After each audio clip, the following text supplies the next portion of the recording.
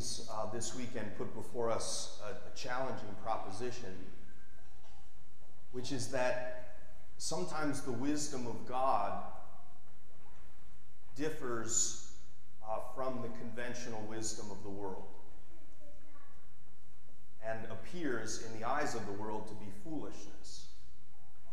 This is a theme that St. Paul develops in this early part of 1 Corinthians, that sometimes what the world sees as foolishness, right, is in fact the wisdom of God, or what the world sees as the essence of power, God doesn't see it the same way, or what is the ultimate source of goodness, God sees it differently. And sometimes the world and God's vision, right, come into conflict.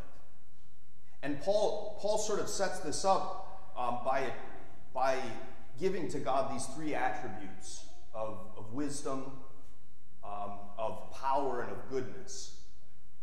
These are often these are called the three omnis in the philosophical debates about God's existence. Omniscience, which is God's all-knowing, right? Omnipotence, which is God's all-powerful, and omnibenevolence, which is God's all-good. In fact, Peter at the end will talk about this debate that we're hosting on Wednesday night on campus on the existence of God, a live debate. And right, that's what they're actually debating. They're debating the philosophical conception of God, right? Whether God exists as this independent, transcendent creator, right, outside of the universe that has these three qualities, right? Omniscience, omnipotence, and omnibenevolence, right? You can imagine the objections and the fighting that have gone on over that question.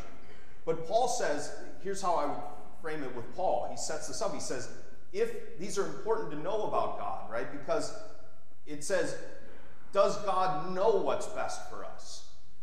Right? That's omniscience. Does he have the power to do something about it if he knows it? That's omnipotence. Right? And does he want to? That's omnibenevolence. Right? And so if we're convinced in faith that God knows what's best for us, he has the ability to do that, and he wants to do that, then we have to trust him, even when it conflicts with the world, because Paul says sometimes the apparent foolishness of God, right, is more wise than human wisdom. And that the apparent weakness of God is more powerful than human strength. And that the goodness of God is greater than anything we might claim is the ultimate source of goodness. And so what do we do when there's this conflict between conventional human wisdom and God's wisdom? Right? It's a radical choice of faith in which we say, I prefer God's wisdom and God's vision of power and strength and God's version of goodness over the world's. And then the gospel, Jesus sets up a perfect test case for us, the Beatitudes. Right? Because the Beatitudes throw on its head, in some ways, everything our culture and conventional wisdom says is the ultimate source of our goodness and happiness, and fully twists it around. Right? If I were to ask a ton of people to come up with a list of like 8 things that would suggest or things that would be keys to happiness for the world, right? 8 things that would, I don't know, be a sign that you're strong in the eyes of the world, sign that you're sophisticated in the eyes of the world, right? I think you'd come up with some list like this. Some access to money. Wealth and the temptation for more and more wealth is certainly part of many people's definition of happiness. Freedom from suffering and pain. Right? Our comfort is very important to us. We try to avoid comfort and pain as much as we possibly can. So some part of happiness would be freedom from pain and suffering. Some part of happiness would be our contentment, that we have kind of what we desire, right? That we don't have this constant striving and yearning for something else, that we're mainly satisfied with the life that we have. I think some people's understanding of happiness would be something like, I get what I deserve. I'm entitled to certain things. Right? A sense of justice. Right? That we all get what we deserve.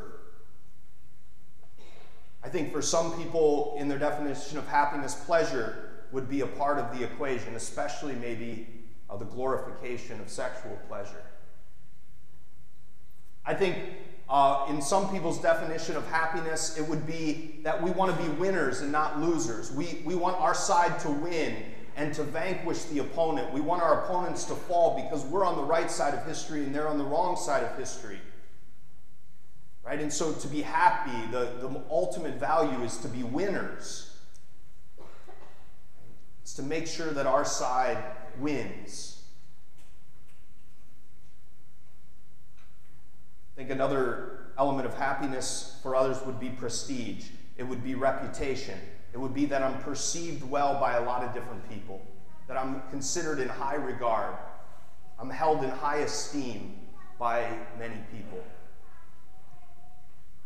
Now, friends, I want you to just now think about the Beatitudes in light of some of those things. Some of those things maybe you understand, you share, others maybe not. Maybe you'd add to that list. But I just want you to think now about the Beatitudes in light of those. For the temptation to money, Jesus says today, blessed are the poor in spirit. The kingdom of heaven is theirs. To those of us who want to run from pain and suffering, Jesus says, blessed are they who mourn, for they will be comforted.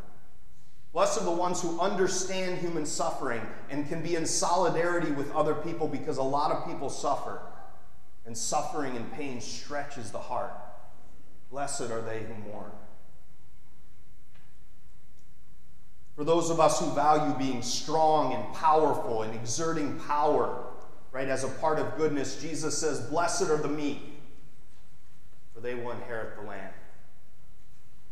Blessed are the meek.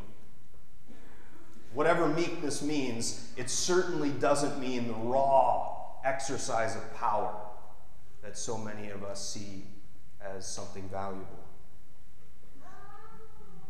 To the desire that, to the aspect of happiness that says we're always content, Jesus says, blessed are those who hunger and thirst for righteousness. In other words, that it's this constant striving for more and more justice in your own life and in society. He says you should never be content. Blessed are those who continue to hunger and thirst and yearn for more and more righteousness. For the aspect of happiness that says that pleasure is the ultimate good, Jesus says, blessed are the clean of heart. Blessed are the pure of heart, for they shall see God.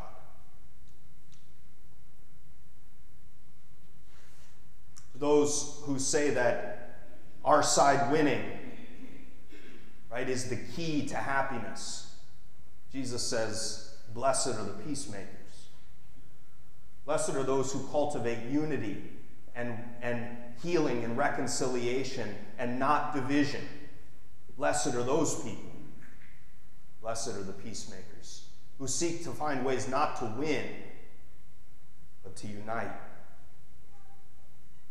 For the aspect of happiness that's about our perception and our reputation and being regarded well by a ton of people, right? Jesus says, blessed are those who are persecuted and rejected, even falsely because of me. Blessed are you when everyone doesn't think highly of you for standing up for truth and for justice.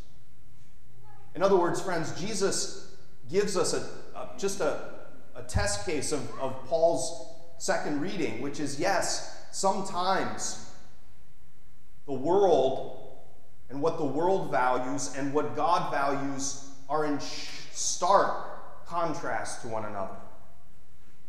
The Beatitudes play that out. And I, obviously, in a homily, I can't go, We don't have time to go through every beatitude because they're loaded and there'd be a ton of nuance in all those things I just said, right? But I just want us to sit this week with that contrast, that it seems that Jesus is calling us to a way of being, a way of living in the world that is fundamentally different than what we're told is the way to be in the world. That he's calling us to a way of being, a disposition of living that often is countercultural in lots of ways. And so I invite us this week to sort of, I don't know, just rest in that tension. Right? Sometimes the world and God are on the same page. Right? God created the world. Right? Sometimes the world and God intersect, and sometimes they're on the same page. But sometimes they differ in their visions of the ultimate good. And I think Paul and Jesus invite us this week to live in that tension, right? And we can trust, even if it's not in this life. Jesus, his last promise is, your reward will be great in the kingdom of heaven. So we may not see the fulfillment of all these things in this life. It may be until the next life. But we have to trust in the promise of Jesus and St. Paul that the apparent foolishness of God is often so much wiser and better than human wisdom. That the apparent weakness of God is so much more powerful than human strength. And that God's version of goodness is so much better than our shallow, sometimes, understanding of goodness. And so let's rest in that reality this week and trust in God in a new